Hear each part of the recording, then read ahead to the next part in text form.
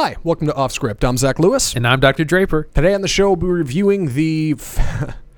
I'm trying to figure out the best way to introduce this. I'll go by director. The Sam Levinson film, Assassination Nation. We'll also be taking a look at the 2015 film, The Witch. Between that, we'll talk about some trailers that we've seen recently that are coming up for films that we think may or may not be worth your time, and we want to talk about them. And before all of that, we're going to get to the news. And our first story, Bond 25. The next James Bond film gets Cary Joji Fukunaga as new director for 007, Daniel Craig. This is following the leave of Danny Boyle, who was previously signed on to do the film. Andy, you found this story. What do you know about it? Well, like you said, Danny Boyle had originally signed on to direct and help write the film. They got the writer from Trainspotting, and so they were going to collaborate together. And then there were creative differences with the producers, and so that fell through. And so they've locked down Cary Fukunaga, who's done recently did Beasts of No Nation, and of course is well known for True Detective Season 1. Right. They'll also be using former writers from the 007 series, Neil Purvis and Robert Wade, who I want to say wrote Skyfall, though they might have done Casino Royale. I could have that out of place. But either way, I love both of those movies. Why is this particular news around Bond 25? Because, go ahead. Well, first of all, they after they lost Danny Boyle, they had a hard time finding anyone. They met with lots of directors and just couldn't nail anyone down. And so when that happens to a project, that can kind of be a negative sign, but to lock down a great director like Cary Fukunaga, who's done really great work both in TV and in film, I think is a really big step. And I've loved everything he's done, so I'm excited to see his take on this franchise. Right. It's also worth noting that Danny Boyle left due to creative differences, and Mr. Fukunaga did that with his last film. He actually left due to creative differences. That was It. He was supposed to direct that movie, and he left that due to creative differences. And when that happens, it reminds me of Edgar Wright leaving Ant-Man, because that was a thing. He left Ant-Man due to creative differences. To me, at least from there, that seemed like such a cool idea. I was like, man, that'll be neat. Edgar Wright doing Ant-Man the way he wants to do it. Marvel's on board. And then it falls through, and that's a bummer. It was the same with Cary Fukunaga leaving It. It is the same with Danny Boyle and the Trainspotting author leaving Bond 25. All of those sound like really neat ideas, and it bums me out that none of those are going to happen. But we've gotten pretty decent results regardless. It seems like you still make a decent film if you've got a good idea, and it bums me out when people leave. But that being said, this does seem like a neat idea. I mean, he made the first season of True Detective. That was cool. He didn't like that. Yeah, and also it's important to remember that franchises, you're probably in a little bit of a box when you sign on for a big franchise film like that. You're only going to have so much leeway creatively. Something that is interesting to me, he is the first American director of a Bond film. Yes. Hard to believe. 24 Bond films, and we haven't had an American director yet. Yeah, That's 50 years of Bond films. Surprising, yeah. All British directors. And we don't have any news on who is playing Bond, really, because it's still Daniel Craig. Surprisingly, because after Bond 24, many of us might remember he made a comment about slitting his wrists before he played James Bond again. That's right. He's still in it, so I don't know what that means. I think it might be his last one. I think I read that somewhere. This is the end of the contract. There's been plenty of speculation about who may pick up Bond after him. Honorable mentions in there, for anybody curious, were Tom Hiddleston for a while was the big one. People thought he would do it. Tom Hardy, I know, was a big pick. Idris Elba was the hot he's been rumored for 5 years. I know. He even tweeted about it at one point. All great picks for me. I don't know who will do it after Daniel Craig, but I think it's safe to say this is got to be his last. Yeah. To the point, this is back to the Idris Elba thing. I was listening to an interview with him talking about his new film Yardi, and they talked about he had expressly written in his writer not to ask him about Bond. That's great. He's got to be so sick of talking about it, and I can't blame him if you don't know anything, right? Like, what do you expect people to think? So. Yeah. The next story we have, overall, Star Wars production is slowing down as Lucasfilm and Disney regroup. It's rare that I want to stand and applaud for a story on the news, but this would be one of those times. Andy, what do you think about this? Well, I think this is the right move. Lucasfilm looked at Marvel's success and saw them cranking out 3 to 4 films a year and said, hey, everyone loves Star Wars. We can do that too. And I think they could if it was done the right way. But I think that they've kind of tied themselves into the original trilogy story and everything's got to tie into that. And so I think they really just limited themselves creatively, and that made for some stale films, particularly after Solo. This is when this is all kind of coming up. Right. I think they did a great job of announcing this. Bob Iger, the current CEO of Disney, and addressed this in a long-form interview with The Hollywood Reporter. There's a direct quote, but to just kind of sum it up, he basically said, I made this decision. It was entirely on me to get them going this fast, and I think that's a mistake, and now I want to slow it down. He did a great job of owning it. I think the House of Mouse got where they are today by great leadership, and Bob seems to be playing into that. Like, I'm going to own this. This comes from the top.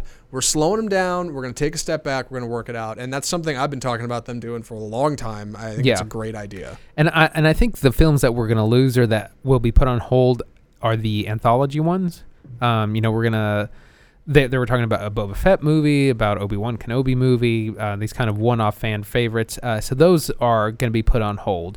There is still some uncertainty about Rian Johnson's trilogy, and also D.B. Weiss, the writers of Game of Thrones, are also doing a trilogy. So I have no idea what the status of those or the timeline is. They're probably still happening, but they're way down the line. And I know that Disney is now really focusing on their live-action series, which will air as part of their streaming service. Right, and that'll be put together by Jon Favreau. Jon Favreau, that's it. Yeah, it's a smart move. Disney paid, $4 billion for Star Wars or something like that? They've made that money back. Not quite hand over fist, but handily. They made that money back very fast. Yeah, take a break. Relax. You guys are Disney. You have plenty of time. There's no rush. Like, take a break from Star Wars for a minute. Let it cool off. And then come back strong in a year or two. I think that's a great move. Yeah, let 2019 come by with December 2019 Star Wars Episode 9. Then let it hang out. I think that's a brilliant idea. Yeah, I think the reason it works better with comic book properties is that there's so many here. There's a pantheon of characters to choose from and stories to tell. But unfortunately, Star Wars has been very narrow. And this has been one of my complaints about the series is like, everyone's so attached to the original trilogy, we haven't been able to explore kind of outside of that. And I think, this new trilogy that Rian Johnson is doing and the Game of Thrones writers, I think that's a chance to do some really new things. Right. Star Wars is, and I won't dig into this too much, but yeah, Star Wars is deceptively narrow. Not only do you really have to build around the original trilogy and the events we're in, but you also have to have, every Star Wars movie's got to have the same thing. You got to have good guys and bad guys, light side and dark, get a little bit of force, probably a lightsaber somewhere in there. Like, every Star Wars movie has to have it. You got to have the tent poles. You got to have some kind of lightsaber. Stormtroopers, you have to have that imagery. You have to have the overhang of the Empire and the Sith. Like, you can only tell that story so many times. The pull to the dark side, the rebels versus the Empire, the Imperialists. Right. Like, you can't keep doing that every film. And it's a great story, but you got to let it cool off. That's what made the announcement of Episode 7 so great for Force Awakens when it came out. It's because it was like, oh my God, it's a return to this thing we love.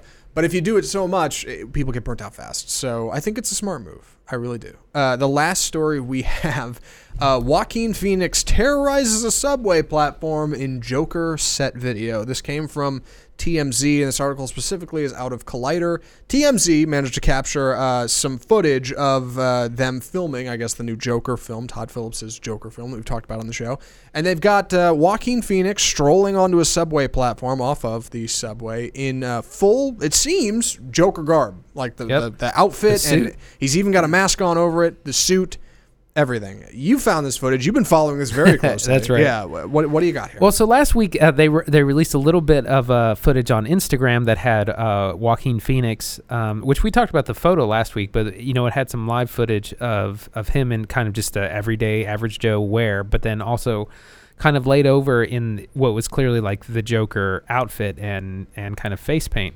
So we don't really see too much from this clip other than it's like some chaos and he's kind of walking out, and it's a bit of a reference to the Nolan ones for sure. But I like that we got to see the Joker and it's like from head to toe. We get to see his makeup. That's it's still clown inspired, but it's something different that we haven't seen before. And I think that's where this film is going to succeed. It just needs to try and be its own thing and not be super edgy like the Suicide Squad attempt at Joker was, and just that's what makes the Heath Ledger performance so great is they started from the ground and said, what is our version of this character going to be? Right, but in defense of the Heath Ledger Joker, something they also did is they paid great care to keep him hidden from the public. In fact, they had a spoof campaign, remember, with like the frosted glass poster and stuff. Like, they did do a lot of work to not let you see what Joker looked like. They just said it's a reimagining, and with this actor you wouldn't expect, and everybody thought that's weird. And then our curiosity got the best of us, and we couldn't wait to go buy a ticket and see the movie opening night.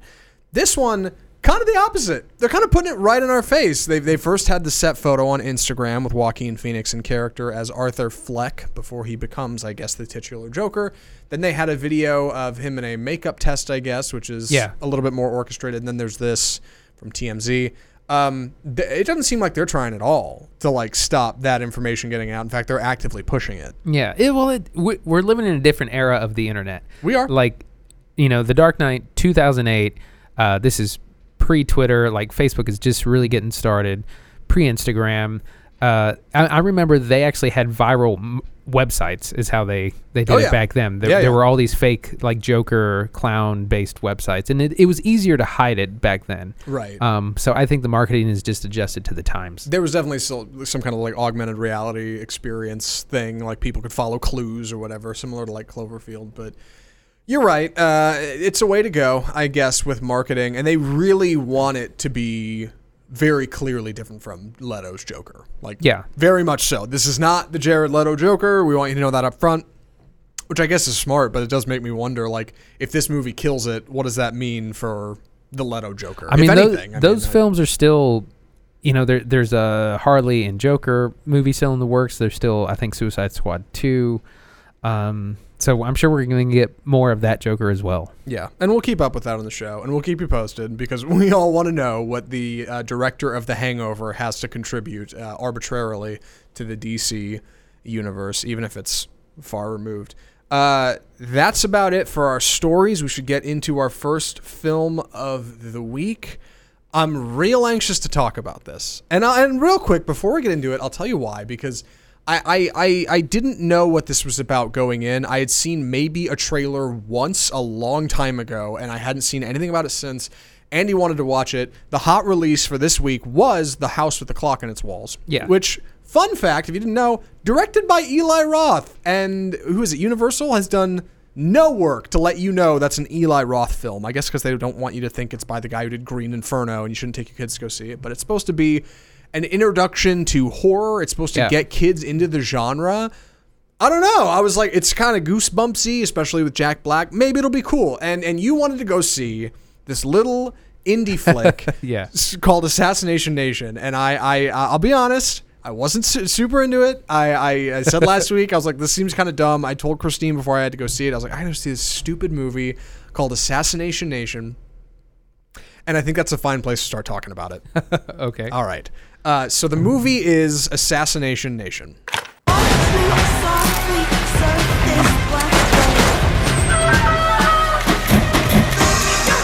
All right, so Assassination Nation is a film about 4 young girls in the town of Salem. Not necessarily in Massachusetts, just an American town named Salem. They are born and bred in the age of the internet and Twitter and social media and having your entire life not only online but on display for others at all times. And after everybody in this world becomes susceptible to hacking, where your entire identity, every email you've ever done, every text, every photo you've ever taken, all your social media accounts, everything is leaked onto the internet for everybody in the town of Salem to see, things start to go awry. Yes. All right. It starts with a few key figures in their little society of Salem. It expands to a lot of people, and suddenly chaos descends, and these 4 girls must fight to survive as well as cope with the hack themselves and what that might mean for their identities as well as everybody else. That's the synopsis. Andy, what did you think of Assassination Nation? Oh my gosh, this movie was nuts. It was so crazy. It's so cool. I didn't really know what to think. Like, I did see a couple of trailers, and I knew that it looked like things kind of got really crazy towards the end. Reminds me a lot of kind of like The Purge. I really liked. There were so many great things about it. Incredible editing, really artistic shots, and we mentioned there's this really great long take. The messaging, it's a little all over the place sometimes, but I took it to kind of mean the hypocrisy of, groups that hate certain people or certain groups of people. And then when all these hacks come out, it turns out that, for instance, early on, the mayor, like, he gets hacked and, turns out he's like cross-dressing at home. It's these kinds of things. And yeah. I mean, it was nuts, but I really loved it. Yes. No joke, because you might think we're kidding. We're not. This movie's really good. Like, really good. This movie is really cool and really good, and it's got like a 60 on Rotten right now, and I don't know why, because it's really cool and really good. I would put it on par with something like Lucky Number 11, which if you've seen, you love, and if you haven't, you should, because it's really good. And it's this little movie that's like, it's like a midnight movie. Like, nobody would see this. Our theater was completely empty outside of us, and a funny happenstance, we both happened to go see the same screening. Nobody's going to see this movie. It's not even wide release, and it's really good. It is really cool, and I want to talk about why, because more people should go see this movie with a horrible title, Assassination Nation. Yeah.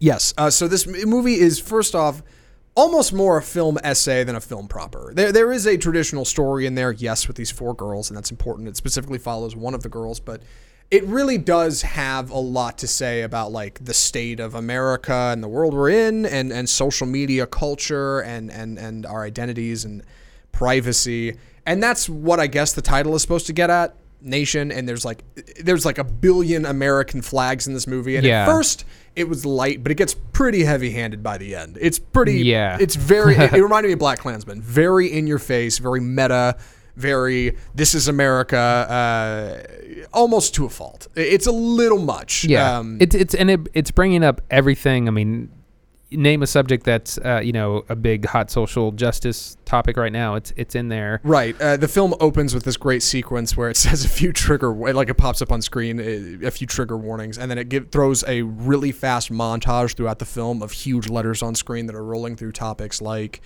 help me fill in the blanks here without hitting the real hard ones first: racism, male gaze, pedophilia, violence, LGBTQIAA, I think is the formal term, drug issues, use. Violence, drug use, rape, bigotry, xenophobia. Like, it rolls through almost everything bad you could think to hit. Sexual assault, sexual harassment, sexuality, feminism. There's a lot, and it lays it all on you very fast at the very beginning. It says, we're going to hit all these. And it almost does. I'd argue there's a couple things I saw in there that I was like, you don't really hit the mark, but it makes its claim very, very, very early in the film. It says, we're going to come at you hard and fast, so here we go. It's rated R. And it does. It wastes no time getting into it. These 4 girls, the main characters, their names are, and I want to make sure I get them right. Lily, Bex. Sorry, I'm trying to pull it up. Lily, Sarah, Bex, Sarah, and M. Man, Google Chrome is really letting me down right now. Yes. They are girls in this high school. They're fairly traditional. The one I should say that particularly stands out is Bex, who is trans. Yes, she's transgender actor. All 4 girls are acted brilliantly, but my favorite has got to be Bex. It is the first time I think I've seen a very openly and accepted trans character as a mainstay, as one of the main characters, arguably could have been the main character in a film like this. And it wears its heart on its sleeve. It does not shy away from it. It very much owns it. And it's awesome. It leans right into that. And it's really cool because I don't think I've seen that yet in film. And like, it owns it really well. Yeah. And I just wanted to add that's played by Hari Nef. Hari Nef. I think it's at Hari Nef on Twitter. I think I started following her yesterday. But fantastic performances by all of the girls, even the ones I didn't know. The main character played by Odessa Young, Lily. I don't know if I've ever seen her in anything. Nope. Yeah, in fact, most of the cast in this you won't know. The only ones I can really think that you might know are Suki Waterhouse, Joel McHale, and Bill Skarsgård. Yeah. Those are the only notable people in this film. Otherwise, you won't know any of them, which was very odd. But I thought everybody's played brilliantly. What did you think of the cast? Oh, yeah. It's a great cast. And it's almost a foil to Mean Girls, because it's like if Mean Girls were more real life. Or Spring Breakers, yeah. Big time. I was reminded about both those films. And I want to mention the reason that it gets nuts is that once these leaks start to happen, first it's the mayor, then it's the principal, and then more and more people, and eventually it's like half the town. things get very violent. Think people turn to violence as a way to get revenge, like or purge level violence. Yeah, yes. exactly. And I mean, everyone's like got guns, masks and on, like, and it's really nuts. The cast is great, and the storyline with Bex, who is a transgender actor.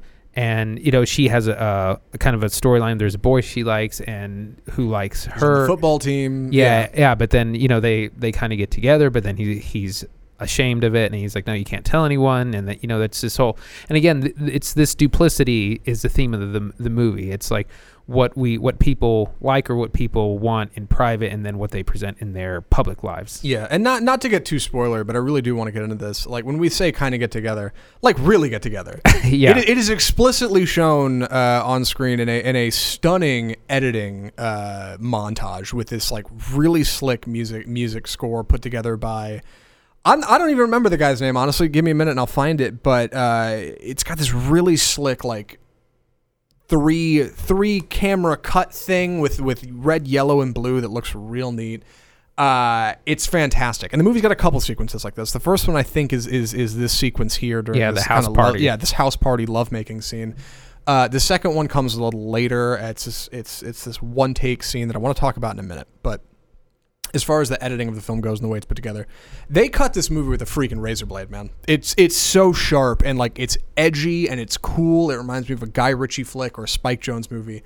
In ways it reminded me of Tarantino towards the end, like really neat. It's put together by, what is the name of this director? Man, like I said, Sam Levinson. Chrome has really let me down. Sam Levinson, who like The Witch, the next movie we'll talk about that we watched, has done like nothing. He's got like nothing cool on his record. Yeah. And I'm like, where did this kid come from? Like, where's he been? I can't wait to see what he does next. Out of nowhere. Yes, like it was really cool. Really fantastic work by him.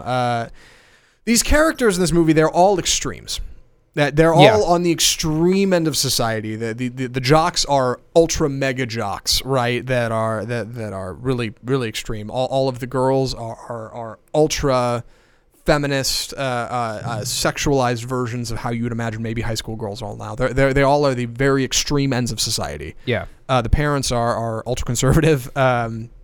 It's a really interesting setting for a place, and the reason it's called Salem, I think, is obviously a callback to the Salem witch trials. Yep. It's a great way to tell this story of extremity because it's the only way it seems to make sense by the end when it's like how is society evolved and we have people attacking each other, but it works. Yeah, it has that kind of exploitation film. Big time. Oh yeah. It's definitely calling back to those films of the 70s. We mentioned Spring Breakers. It has a lot of that, like just like slow. Lots of music, like basically visual storytelling, where you're having the story's told by what's happening on screen, and there's not much dialogue, or you have to really pay attention. And it's a great artistic choice. It really works. There's a long sequence where one girl is getting revenge on someone else who released photos of her, and she attacks her. And it's like the attack takes so long to actually take place, and it's a long, drawn out thing, and it's just. It's just so overly stylized, and it's got such an attitude to it. We should talk about the lighting. The lighting in this movie is stunning. It really is like a midnight flick. It's like a cult classic, like almost like a pulpy kind of feel to it. Everything is hard reds and blues and purples and pinks. Very rarely do you actually get genuine white light, and I think there's a running theme in there about perception versus reality, and I think that's safe to say. Like when you actually do get like regular lighting, you'll notice it's almost always in bathrooms. Yeah. Or towards the end when you get to particularly violent scenes, then you get normal lighting. Otherwise, it is always extreme. It is always weird, and I love it because it's got such a cool look to it throughout the movie. It's just super visually engaging. Let's talk about the long take. Let's talk about the long take. The long take is neat. So, well, please, you want to, okay. Yeah. So, kind of towards the middle of the film, the town kind of turns on these four girls, particularly Lily, and so all these people come to their house in like masks and heavily armed, and they're trying to find them and kill them. And there's this great long sequence where people are slowly coming up, and it's an enormous house. It's like 2-3 stories, something like that. And there's people like climbing up fences, scaling the walls, kind of And so what the camera does, and it kind of swings, around the house, but also up and down. And so you see people walking in and out of different rooms. Yeah, it pans over windows. Yeah. It'll pass over a bedroom window, and then it'll follow along to a bathroom window, and it's a real cool, yeah.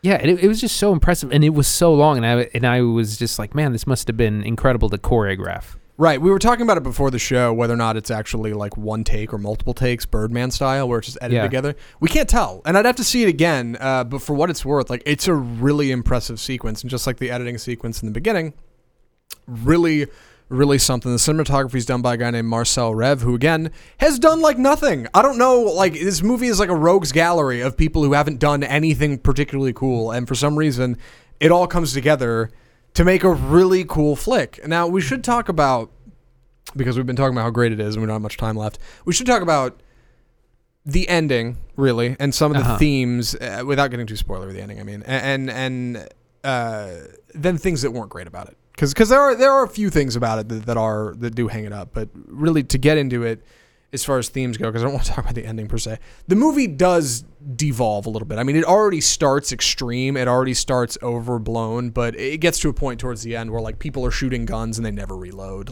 Very clearly. Yeah. Yes, guns with unlimited ammo, extreme ultra violence, which is cool, but it does get a little jump the sharky, and I think in a way that's supposed to be the film Funny Games or a Tarantino flick. It's supposed to be extreme and gory, almost a caricature, but it does feel like you lose a little bit of reality in there. It's almost like a black comedy, which is cool for some people, but for me it kind of took me out of the story, and it helped the theme.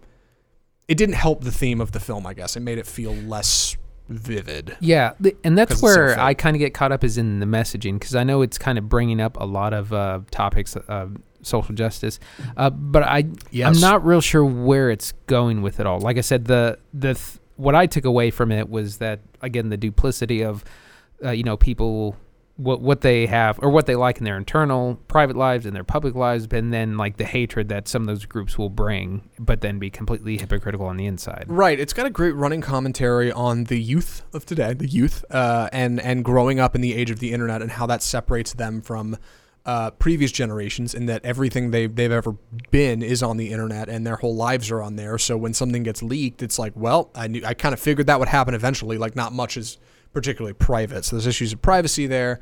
There's definitely something to be said about feminism versus the patriarchy. There are, as far as I know, correct me if I'm wrong, there are no good guys in this movie. Every dude is a bad guy, either in that he is a pushover to a greater force that he has no power against, or he's out to get a woman, right? Yeah. In some horrible way. I don't think that, even Lily's dad is a pushover. I don't think any dude in this movie is a good guy that I know of. I think they're all bad in one way or another. The women are the only characters who are. I would say the principal's probably okay. I mean, even he catches a lot of problems, right? I don't know. I maybe the principal's okay, but yeah, you're right. You could argue overall he doesn't get it, and questions overall, it certainly has something to say about men. Also in the portrayal of their main trans character, Bex, who again is brilliant in this movie. I can't wait to see what she does next. The nation and America and problems with our country. I had a problem wrapping my head around that, not only because it's a little heavy-handed and there's flags all over this movie. And again, at the beginning, there weren't. At the beginning, I was like, oh, I'm kind of getting it. By the end, it's every other... I mean, one of the characters is wrapped in a flag, walking around. I mean, it's very much in your face. And in a way, that hurt it for me, because to me, it felt like this was a movie more about... And maybe it's because I'm born and raised in America, more about the human condition and less about America. I was like, this is all less a product of the land of the free and home of the brave, and more of a product of this is where humanity is inevitably going to end up, where everything's on the internet. Yeah, these problems, this could happen in England or Germany or Russia. They may be a few years behind us because of freedom and rights and that stupid meme law they've got, but this could have happened arguably anywhere. This is by no means stuck on America, which is why I think that hurt it a little bit for me. Mm-hmm. It's also just it's a hair. It felt long to me, just a little bit, because it starts to ramp up. I feel like it hits the third act too early. Like in a weird way. It starts to ramp up like about halfway through the movie, and it makes for a really long third act. It does. The third act is a little bit drawn out. Yeah, and again, not to say that's bad. Arguably, that one long take sequence is really the kickoff, which is what's great. But by the end of the movie, like I said, it jumps the shark. You get Tarantino levels of violence and kind of goofy approaches to firefights and stuff, which kind of hurt it.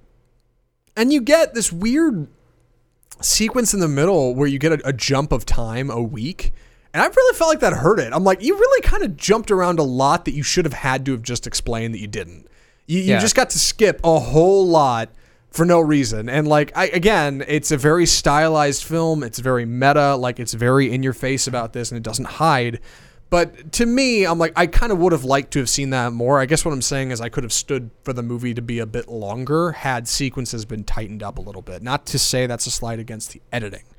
I also wasn't super impressed by the main story of the four girls. I hate to say that, but it's just a little it's a little too tongue-in-cheek, just a little bit. It's like, it's because frankly, like, the plot is kind of terrible. Like, what's the plot really on its face? It's a leak happens, people lose their mind. Yeah, four girls who are internet whizzes are around when half the town gets leaked, and everybody went crazy and we have to get out alive. It's pretty dumb. Like, on its face, right. That's the exploitation part. Yes, but that I struggled with that. But there's so much about this movie that I liked that by the time I got to the end, I wasn't even thinking about it. I was stunned at how much I enjoyed this movie.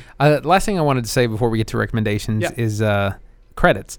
So when the credits roll and the smoke clears, there's this great sequence of a marching band from what looks like a historically black college, university. Very, very, entertaining, wild marching bands, and they do this great rendition of Miley Cyrus's "We Can't Stop." Yep. And it's a really long extended sequence, and it's really great. Like, it just ends the movie. It's one take again. Yeah. Yeah. It's brilliant. Like, it's such a cool stylized, and they march through like the remnants of this town with like smoking cars, and like, it's such a cool bit. Like, there's so much about it that I like, and man, I'm gonna have to see it again. Andy, what did you think of Assassination Nation? Well, yeah, I think you mean would I recommend it? Yes. Would you recommend Assassination Nation? Yeah. Yeah, absolutely. Like I said, there's a lot in there as far as the messaging and about social justice topics and things that are very relevant today. Just like as a film, it works so well from things like editing and color and score and action.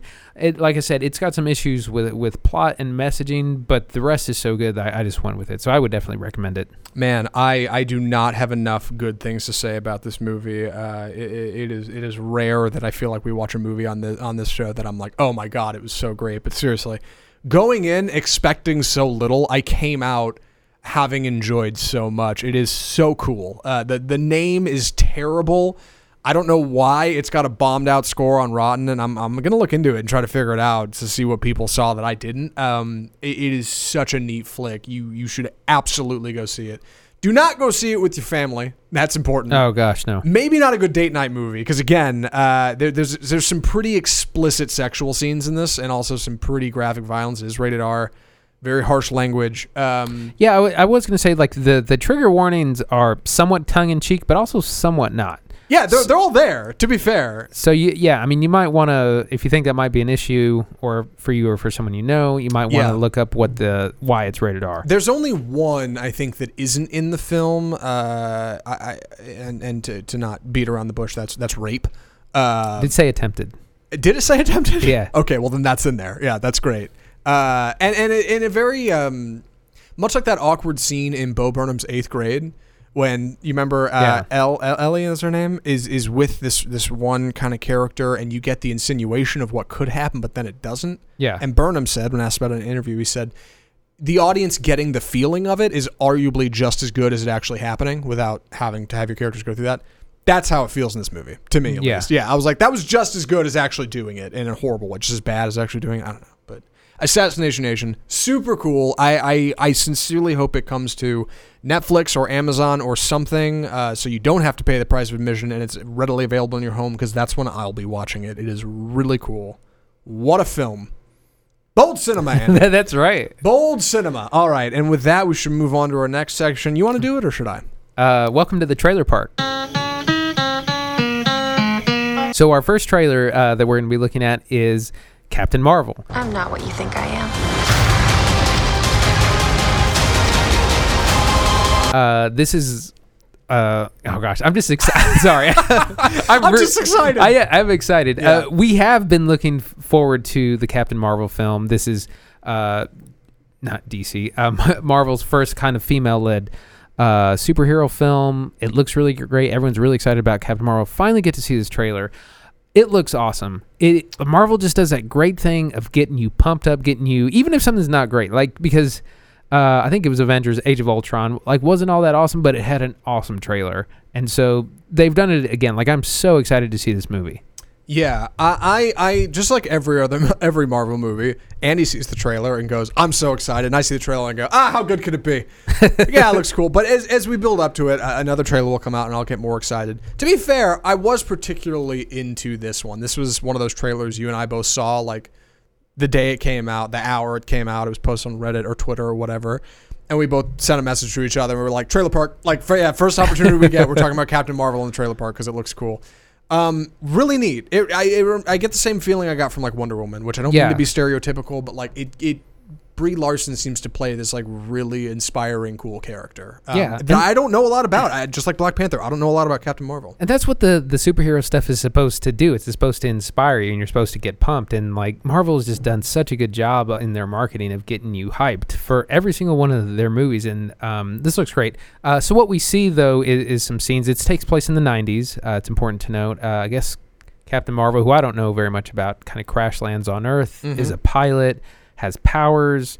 They don't really point out who the bad guys are. Again, we just see a lot of kind of action scenes. We see scenes of her in costume, and but it's just the visuals along with the music and particularly just make it super exciting. Yeah, we should talk about what we see in this movie, and then I want to talk about how it's put together, which I know we shouldn't get that intensive on the trailer park, but there's some things about this movie people don't know, and I want to talk about it. Okay. You may not know them either. Okay. And I hate to say they're warning signs, but I got a couple, so hear me out. First, let's talk about what we see in the trailer. The movie is set in the past a little bit. Yeah. Obviously starts with Blockbuster Video, very quickly lets you know, hey, things are not quite same day. You also get an old look at young Nick Fury, which makes me nervous because I'm like, we're now getting to the point where we seem to have a whole film featuring a CGI'd actor as a younger version of themselves. Right. Previously, we've just seen that kind of in like bits in the past. Disney's big on it. I know they did that in Pirates of the Caribbean 5. Young Johnny Depp was in there. Kurt Russell in Guardians 2 is young, just for a second though, not the whole movie. And this seems to be a bit of it is going to be young Nick Fury-ish. But I think it's mostly just his wig. That's it. I don't know, man. How old is Samuel Jackson? He's 60s or something. He's almost 70. Yeah. He might be 70. That can't be like normal Samuel Jackson with a wig on. I don't believe it. He's touched up a little bit. Yeah. You also get a look at young Coulson, who again is not that far of a stretch. Like they're not that young. I think he's still in his 40s or so. But you get that, and Brie Larson just plays this character who we don't know a lot about, but just looks kind of neat. I'm not super excited about what seems to be a fair bit of exposition. Yeah. It's the origin movie. Right. And you got to have that in there to get people interested. You got to have, what are my powers? Responsibility. But I do like the setting. Like, it's got a little bit of that retro, almost Stranger Things kind of feel. It feels familiar, but also a little bit foreign because it's kind of in the past, and that's cool. People like that. It's a little nostalgic, and people go for it. I do want to talk about how this movie's put together. Cinematography is by the guy who did, his name is Ben Davis, who did Avengers Age of Ultron, Doctor Strange, Guardians of the Galaxy, and 3 Billboards Outside Ebbing, Missouri. Oh, wow. Just slick movie, by the way. We talked about it on this show. And I did want to talk about the directors.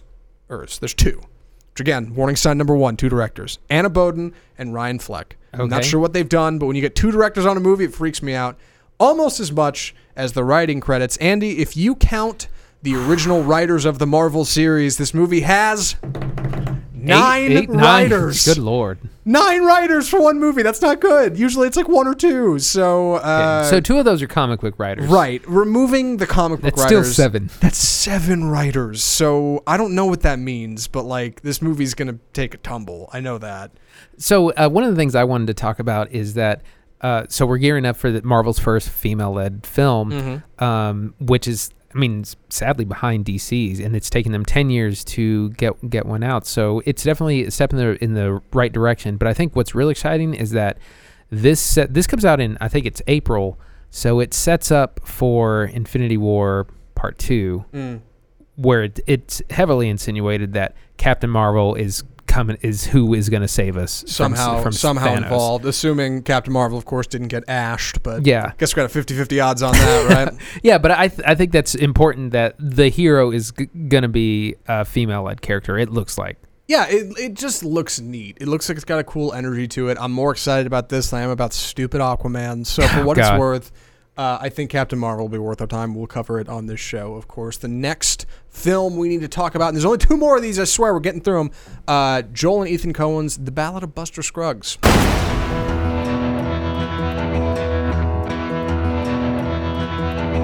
A Netflix release, Andy. Yes. Yes. And also theatrical, which is worth mentioning. And honestly, as much as I love the idea of watching this at home on Netflix as soon as I can, we may go see in the theater for Yeah, I would the prefer show. that, yeah. Yeah. Man, I don't know how Joel and Ethan Coen agreed to do a film on Netflix, but I love that they're doing it. I love it. Like, and they're pushing, the reason they're doing it in theaters is so they can be eligible for Oscars.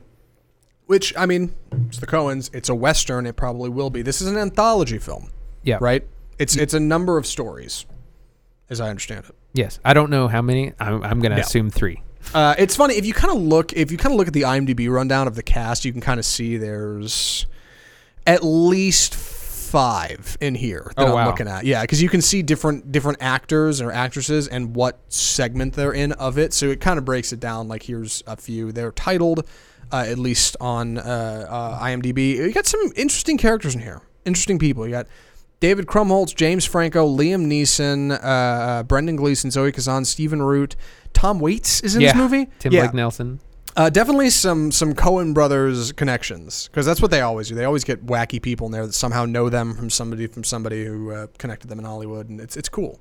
Gives a good feel. Yeah, so we've seen that the Coens can do the Western. They can do traditional Western and neo-Western, and so I'm really looking forward to this. One of the things, I didn't realize there were 5 different storylines, or stories. Right.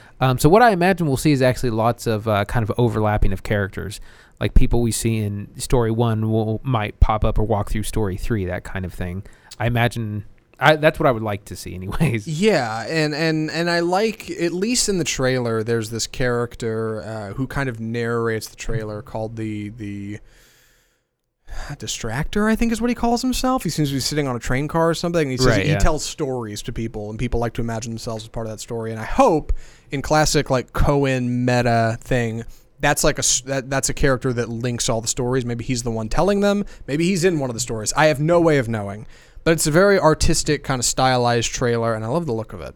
Yeah, and we get it's very humorous, is what I wanted to say. You know, also true. So it's a very gritty looking Western, but it's also tongue in cheek. Like Tim Blake Nelson, he strolls in as the guy who's like, he's dressed in all white and literally solid white. In the desert. Man after my own heart. Right. And and comes in, and everyone, doesn't think he's a gunslinger, and then he turns out to be this great gunslinger. So there's another cut in the trailer where James Franco is on the gallows for what looks to be a second or third time, and, right. And some guy's panicking next to him, and he goes, "Oh, your first time?" Mm-hmm. Yeah, very very cartoonish, similar to Nick Cage's character in Raising Arizona. Yeah, very, very like goofy kind of satirical look at this stuff. But again, the Coens know westerns; they can do westerns before or after. Like, so, being able to tell just a few stories in this universe seems really neat, and it looks sharp. A lot of it just looks really cool. Yeah, and it's nice that it won't. It's more lighthearted. Things like not No Country for Old Men. Oh Brother, Where Art Thou? Sure. And more in that vein, and less No Country for Old Men. Certain parts of True Grit. Yeah, yes, definitely. The last movie we need to talk about is a movie that's already out, oddly enough, but the second part is on its way. Best Friends, Volume 1. Trust me, friendship before money. Can you say that? Yeah. This is the new, not really Tommy Wiseau film, but he's kind of the star, so essentially Tommy Wiseau film, right? Yeah. Starring Tommy Wiseau and Greg Sestero of The Room fame. Greg Sestero, of course, was in The Room, then wrote The Disaster Artist, which got turned into a film starring James Franco and Bill Bill Franco. Dave Franco. Who the hell's Bill Franco? Starring James and Dave Franco. We covered that on this show. This is their essentially, correct me if I'm wrong, spiritual follow-up. Yeah, not a direct sequel. Doesn't seem to be any kind of successor per se, but it stars the two of them in a film called Best Friends. It is a film in 2 parts, whatever that means, and it's definitely a stylized trailer. Yeah. What do you got? Well, we get a lot of elements from The Room. They're these two guys who meet in L.A. and kind of don't know each other, but strike up this great friendship. But then there's a lot of things that I don't know how they get there, but there's violence, there's kidnapping, there's gunshots, there's fights, so there's all these kind of action things that happen, and it's not really explained how we get there. Right. All I know about it, and I haven't seen it, and again, this is out. This already came out. I think you can buy it on iTunes or something. Part 2 is on its way, which is why we're talking about this now. A drifter, who is Greg Sestero, befriends a quirky mortician, who is obviously Tommy Wiseau. Obviously. And they form an unlikely business partnership, but they develop paranoia somewhere along the way, and they're forced to come to terms with the fragility of friendship and loyalty. It's not directed by either of them, whereas The Room was Tommy Wiseau. This is directed by Justin McGregor, who also did Nothing Good. Golly, yeah. He did Generations and The Founder Effect. I have not seen either of those. I don't know. It's a 2-part film, and I do want to address that for a second. How do you feel about that? Well, okay, so 2 parts. So part 1 is an hour and a half. So the whole thing is probably a 3-hour affair. I mean, you just don't know what to expect from these guys. On the one hand, I do want to see Tommy Wiseau in like a real movie, like to see what it. I mean, I imagine he still kind of plays himself. But still, yeah, I'm anxious to see where it's going to kind of go. Yeah, it's got to be tough because, again, it's not directed by the guy who did The Room, which is Tommy Wiseau. You can tell just by looking at the trailer, like it's just better quality all around. Oh, yeah. But you don't get any real look at the plot in the trailer, and that makes me wonder if you're going to follow The Room with anything that's even supposed to be close to it, even if you star the same 2 people, and it's kind of tongue-in-cheek look at it. What do you go for? Do you try to be like a spoofy B movie, or do you try to play it straight and try to make like an actual film? And I think if you're going to do it, you go actual film. Yeah, and that's what it looks like they're going for. So it looks like, yeah. You can't, we've talked about this, you can't redo The Room. The Room is this brilliant... it's a brilliant disaster of unintentionality. Yes, yeah, that's why it's called the biography is called The Disaster Artist. Like it is this once in a lifetime accidental lightning in a bottle feature, and you can't redo that. So I don't think this is trying to do that. I think it's trying to do its own thing. I think part 2 will be a continuation of that. And personally, if I'm going to watch it, I'd like to see double feature. I'd like to see them both together. Yeah. That's why I think it's good to talk about this now. But yeah, any other thoughts on Best Friends Volume 1 before we move on to your film of the week? No, not really. Other than I'm interested to see Greg Sestero and Tommy Wiseau do a real film, and maybe this will be what they wanted to do back in 2003 or whenever it was that they made The Room. Yeah, for them to actually make a real Hollywood movie.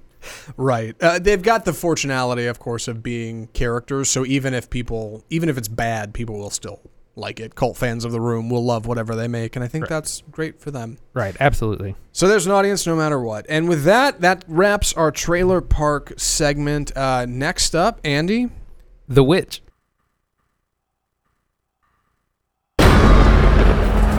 Oh God, my Lord, I now begin. Oh, help me and don't leave my sin. For I repentant thou shalt be.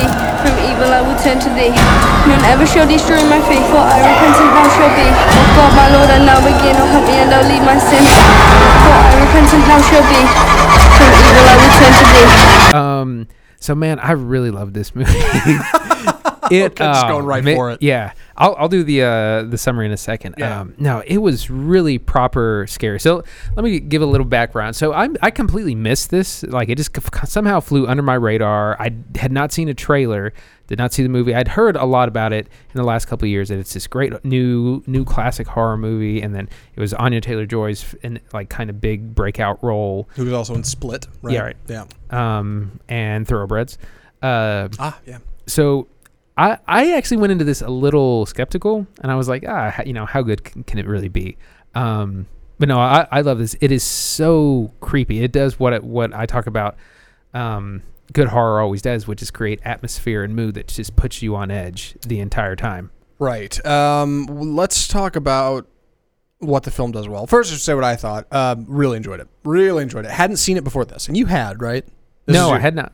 Really, it's your first time watching it? Oh, I didn't know that. I thought you'd seen this before. Yeah, man, The Witch was cool. It was just like that. It was just like It Comes at Night, or what probably would have happened with Hereditary. It's one of those horror movies you see a trailer for and go, "Oh man, that looks really neat," and then totally passes you by. Yeah, it either gets caught up in some season where you go see a Marvel movie before it, or you just can't find anybody to go see it with you. You don't want to go see it alone. Like, I just missed it, and man, I really thought this movie was cool. Let me do the summary. Please. Yeah, you should. Before I forget. Please do. So this takes place in 17th century New England. A family has recently been excommunicated from their Puritan colony for reasons that we don't find out. So they start off to kind of build a homestead and farm in the wilderness by themselves. Mm-hmm. And we have mother, father, eldest daughter, Thomasin, played by Anya Taylor-Joy, as well as 2 twins, siblings, and a baby. So it's a large family. And a son in there. And a son, yeah, that's right. Also a son, yeah.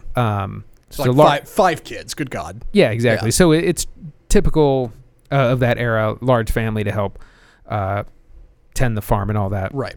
So they move out to the wilderness, and there's these woods nearby that they're not allowed to go. They're told to stay away from. And this one day, Thomasin is playing with the baby out kind of near the woods, not too close, and she's playing peekaboo. And in one of the peekaboo moments, the baby just disappears. Yeah. It's just snatched up and just gone out of thin air. This is, and no one knows how, when Thomasin's parents accept that a wolf must have come and taken the child. But secretly, this kind of fuels mistrust and paranoia within the family. And that's really what this begins to be about, is the kind of trust and distrust between. And there is, because we see this early on, there is a supernatural presence. We do see a witch very early on, and but that's not really what the film's about. But I'll leave it at that. Okay. Well, that's fairly expository for leaving it at that, but you're right. There's a lot to get to after that. The fact that scene is featured in the trailer, so I feel okay talking about it. Yeah. Yes. This movie is called The Witch. It's not really about a witch. Like, not really at all. It reminded me a lot of It Comes at Night. I remember people made comparisons when we talked about that movie. Yeah. Similar to Hereditary, but in a different vein as well. Very mental, very cerebral, very slow, very pressing. I love first the atmosphere. 17th century New England, great. Really cool. Like, it for some reason, you don't see movies like this. And it doesn't do a lot of work to like establish setting, because you barely get a shot of the folks actually in town. I mean, the first couple shots of the film, they're in town, and then they're essentially excommunicated and out on their own. From there, you're shooting in a field with like a simple house and a couple sheds, they put together, and some actors. Super low budget.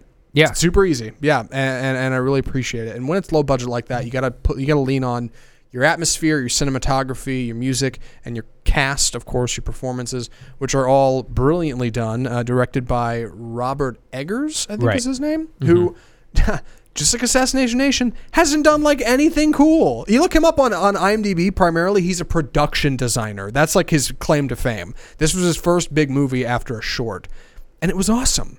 Yeah. So I don't know. Well, let me talk about atmosphere. So this movie doesn't have any jump scares. Or it kind of has maybe half of one, but like not really. Best you get is the kid disappearing. Right. That's it. That's like, yeah.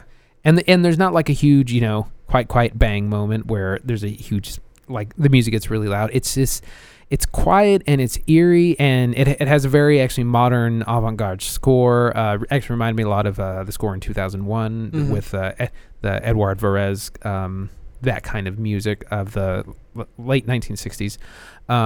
So that it just helps you to be really off-putting. And there's all these shots of the woods when we hear this music, and so the woods actually become a character themselves. We need to talk about the ratio.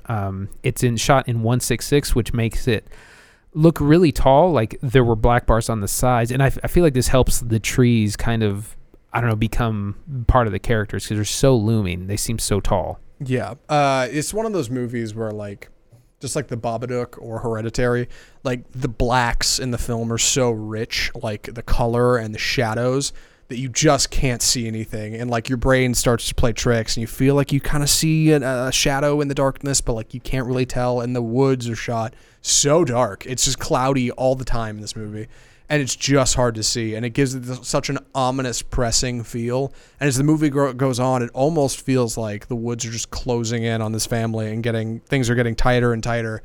And in a Shining-esque fashion, they just start to lose it. They start to just distrust each other. And you were watching him when he vanished. Maybe you had something to do with it, but you did this, and like you were the last person seen with it. Yeah, a lot of finger pointing, and like it just I love that de-evolution of societal character, especially amongst family members. Yeah, it definitely has hints of The Crucible, Arthur Miller's play, of that distrust and just paranoia. And as far as what the film is about, like there's this obviously heavy religious element, them being from Puritan England, but there's this whole thing about sin and their obsession with it. And there's all these conversations where like we are sinful, we are, we were born into sin, you were born, we were all, like there's almost this obsession with it, and that's the religious iconography is really solid throughout the film, and you get a balance of that as well as like kind of references to fairy tales. Let's talk about I guess the supernatural element, which again is not necessarily ever present, but this movie is completely covered in a overtone of religion. Yes, God is a very important part of this movie, arguably a very big character. Even though, of course, he never shows up. It is...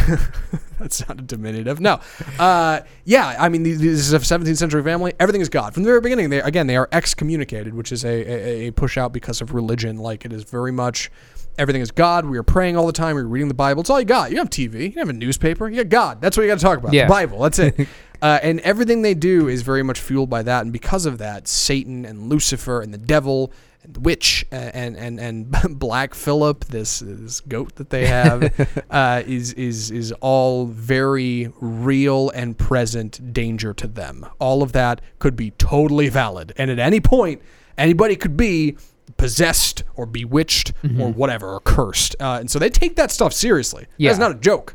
That is not like a something. Like, this is very real to these characters. So when things start to get weird, they get weird with it, and like that really does create some interesting scenes of just slow, methodical devaluation, and which in a 93-minute movie is a lot. They get a lot in 93 minutes, but again, you only have like 5 characters. Yeah. So it moves quick, I guess.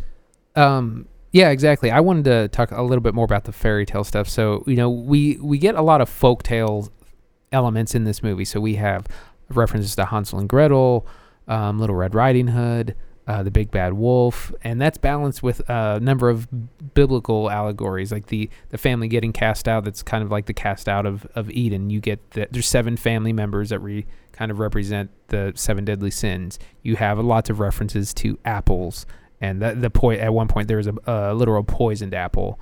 So there's all this great and just brilliant iconography from like I said, both fairy tale sources and religious sources.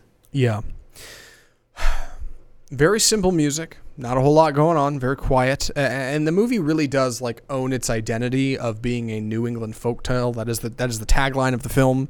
The font on it, when it before you get started, what am I trying to say here? The font of the title, I guess, is 2 V's, like New English, Old English kind of look. I love that it just has this identity and it wears it on its sleeve. It doesn't shy away from it. It's not in any way tongue in cheek. It is a very, very candid look at this family, and because of that, it feels very valid. At the end of the movie, when things finally cut to black and you get the credits, you get a great bit in there in this Old English font that the events in this film are based on fairy tales and stories, but are by no means valid, because who would have a history of that, I guess. Yeah.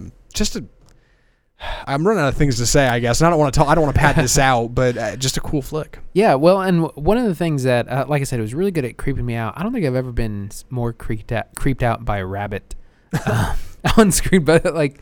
I was not creeped out by the rabbit. That's just me, though. I was definitely... Well, for our listeners at home, it's never expressly seen, but it's insinuated that, maybe the witches kind of take the bodies of animals to kind of get around, or that's part of how they hide. And there's this very ominous rabbit that we're not sure if it's possessed or not.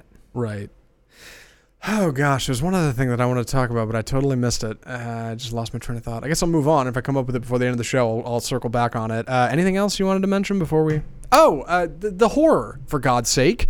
Yeah. The ways it gets you. Yeah, because there aren't any jump scares. Again, I know it's methodical and it's paced. I said that 10 times already, but like it's got this odd charm to it. Because it doesn't act like there aren't going to be jump scares. There's plenty of times it could have gotten you. Yeah. But just like Hereditary, it's too smart for that. Like it's not gonna fall back on just a lame jump scare. No, it's all environment and pacing, and it just drags out. So when something does happen, something violent, something frightening, it really gets you, and it doesn't have to jump scare you. It doesn't have to hit you with an orchestral sting. It doesn't have to get you that way. It knows you're already in a position where you're lulled into the film and you're sucked into it, and then things just happen, and you're exposed to the horrors within. Yeah, I mean, there's several points where characters are just kind of trapped in situations that they can't leave or can't get out of, and there is nothing. The horror comes from the fact that they're trapped in these situations. Right, and just like my reference of The Shining earlier, I want to point out another Kubrickian reference, at least to me. All right, hear me out. All right.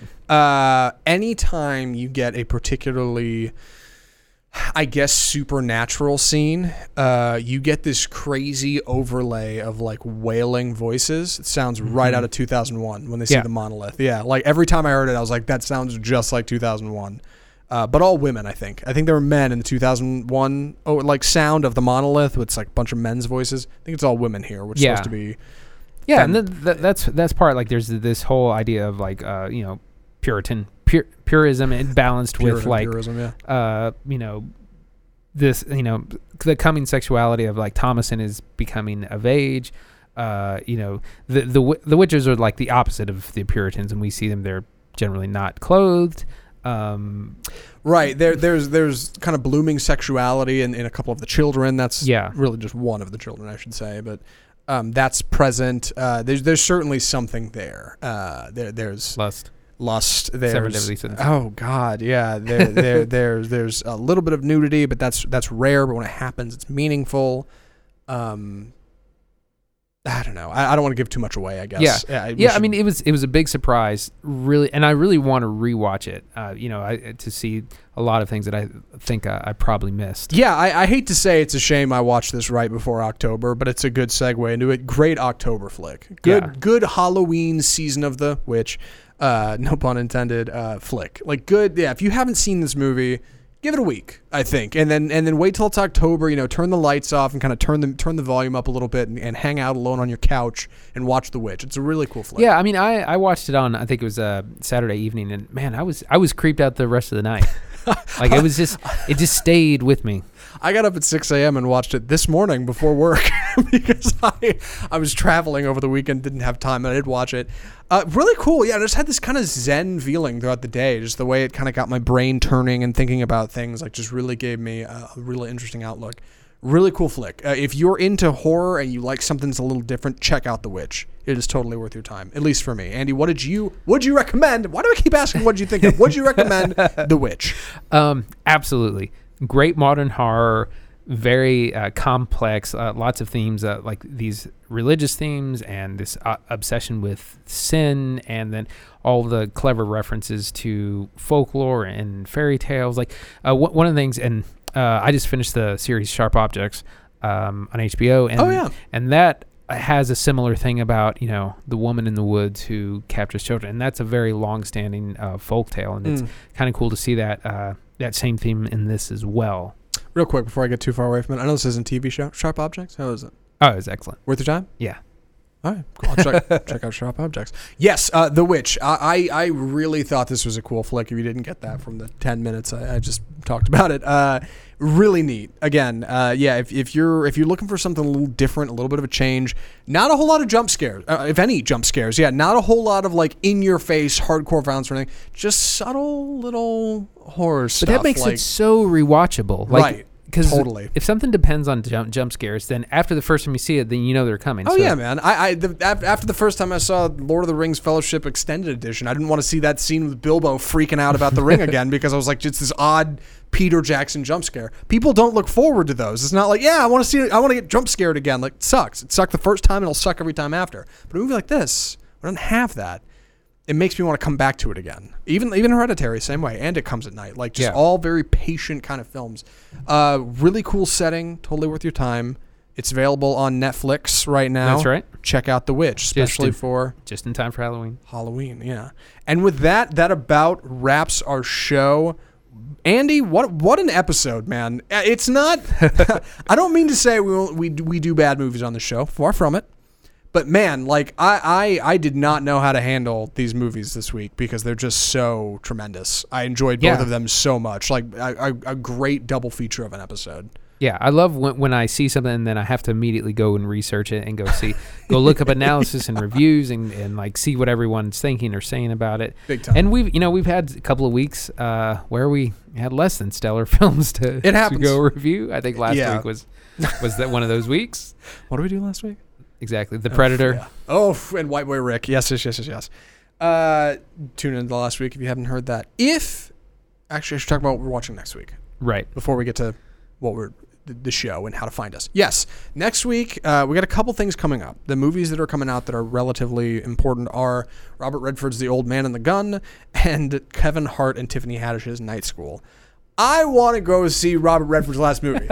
It looks cool. It's in like my it's not in 4:3, but it's in some weird aspect ratio. And it's got a cool font, and I'm like, ooh, it's edgy Robert Redford avant-garde artistic crap. I want to see it, and you want to see Night School, right? Is that where we're at? I mean, Kevin Hart always makes me laugh. I'm a sucker. I don't laugh. I'm a sucker for Kevin Hart. I don't, man. Kevin Hart's got bits, I guess, but like I don't know. His shtick of like short guy shouting, it doesn't get me, I guess, but gets me every time. So we're gonna go see one of those movies, I guess, either The Old Man and the Gun or Night School. We'll figure it out. You'll find out about it next week. I also, and I don't know if we're gonna go see this, but if we can swing it, Alamo Drafthouse by us is screening Spaceballs all week. Right. My favorite Mel Brooks film, a fantastic film, a satire, a parody. It is totally worth your time if you haven't seen it. So check out Spaceballs. I want to say, and I might be overstepping my bounds here, I think HBO has it right now. If you haven't seen it, check out HBO now or go. I think they have it. Spaceballs is cool, though. I want to go see it in a theater. You may not see it with me. I don't know. Maybe I'll just go see it by myself. But that's what we're doing. And also, I'm excited to announce this because I've been looking forward to this all year. Next week, Monday, is October 1st. All right. The beginning of the season of the witch. Halloween, baby. And I have started doing a thing in years past where I try to watch a boatload of horror movies in October. What a great time. And like if I could do it, and I had a buddy that used to do this, and I think it was insane. I still do. He'd watch a horror film every night. I can't go that far. Yeah. But I want to hit some big ones, man. The Exorcist, Halloween, Shining, Freddy versus Jason. I don't know, all of them. I want to do all the horror movies, and I know I can't, but I want to watch some stuff. Yeah, I want to watch some specific stuff for this show. I'm looking forward to doing theatricals, of course, but on the side, trying to sneak in a horror flick, I think would be cool. I want to see stuff Andy's never seen before. Specifically, the one I have in mind is David Cronenberg's Videodrome. I think you're gonna hate that movie, and I love it. I can't wait to talk about it. I am looking forward to Halloween, man. So I want to come back next week strong with a list of 4 or 5 films I plan to watch each week. And what I want to watch them with me. We probably won't talk about them on the show, but I want to do some quick stuff. October, man, the season of horror. It's as good as it gets. Yeah, it's great. Spooktober. If you want to be involved with the show, if you want to tell us what you thought of a review, if you thought we did a great job, if you thought we did a terrible job, if you want to recommend a movie to see, if you want to talk about a movie we already saw, email us at mail@offscriptfilmreview.com. You can find us at offscriptfilmreview.com. You can find us on Facebook at Offscript Film Review, on Twitter at Offscript Review, on Instagram at Offscript Film. Honestly, I kind of made up a couple of those, but I think there's somewhere like that. Yeah. Just go look. Just search. We'll be around. You throw us a Google and throw us a rate and review if you can swing it. Tell your friends, like, subscribe, share, hit that notification bell. Do everything you got to do. From all of us at Offscript Film Review, the home of bold cinema, I'm Zach Lewis. And I'm Dr. Draper. Thanks for listening.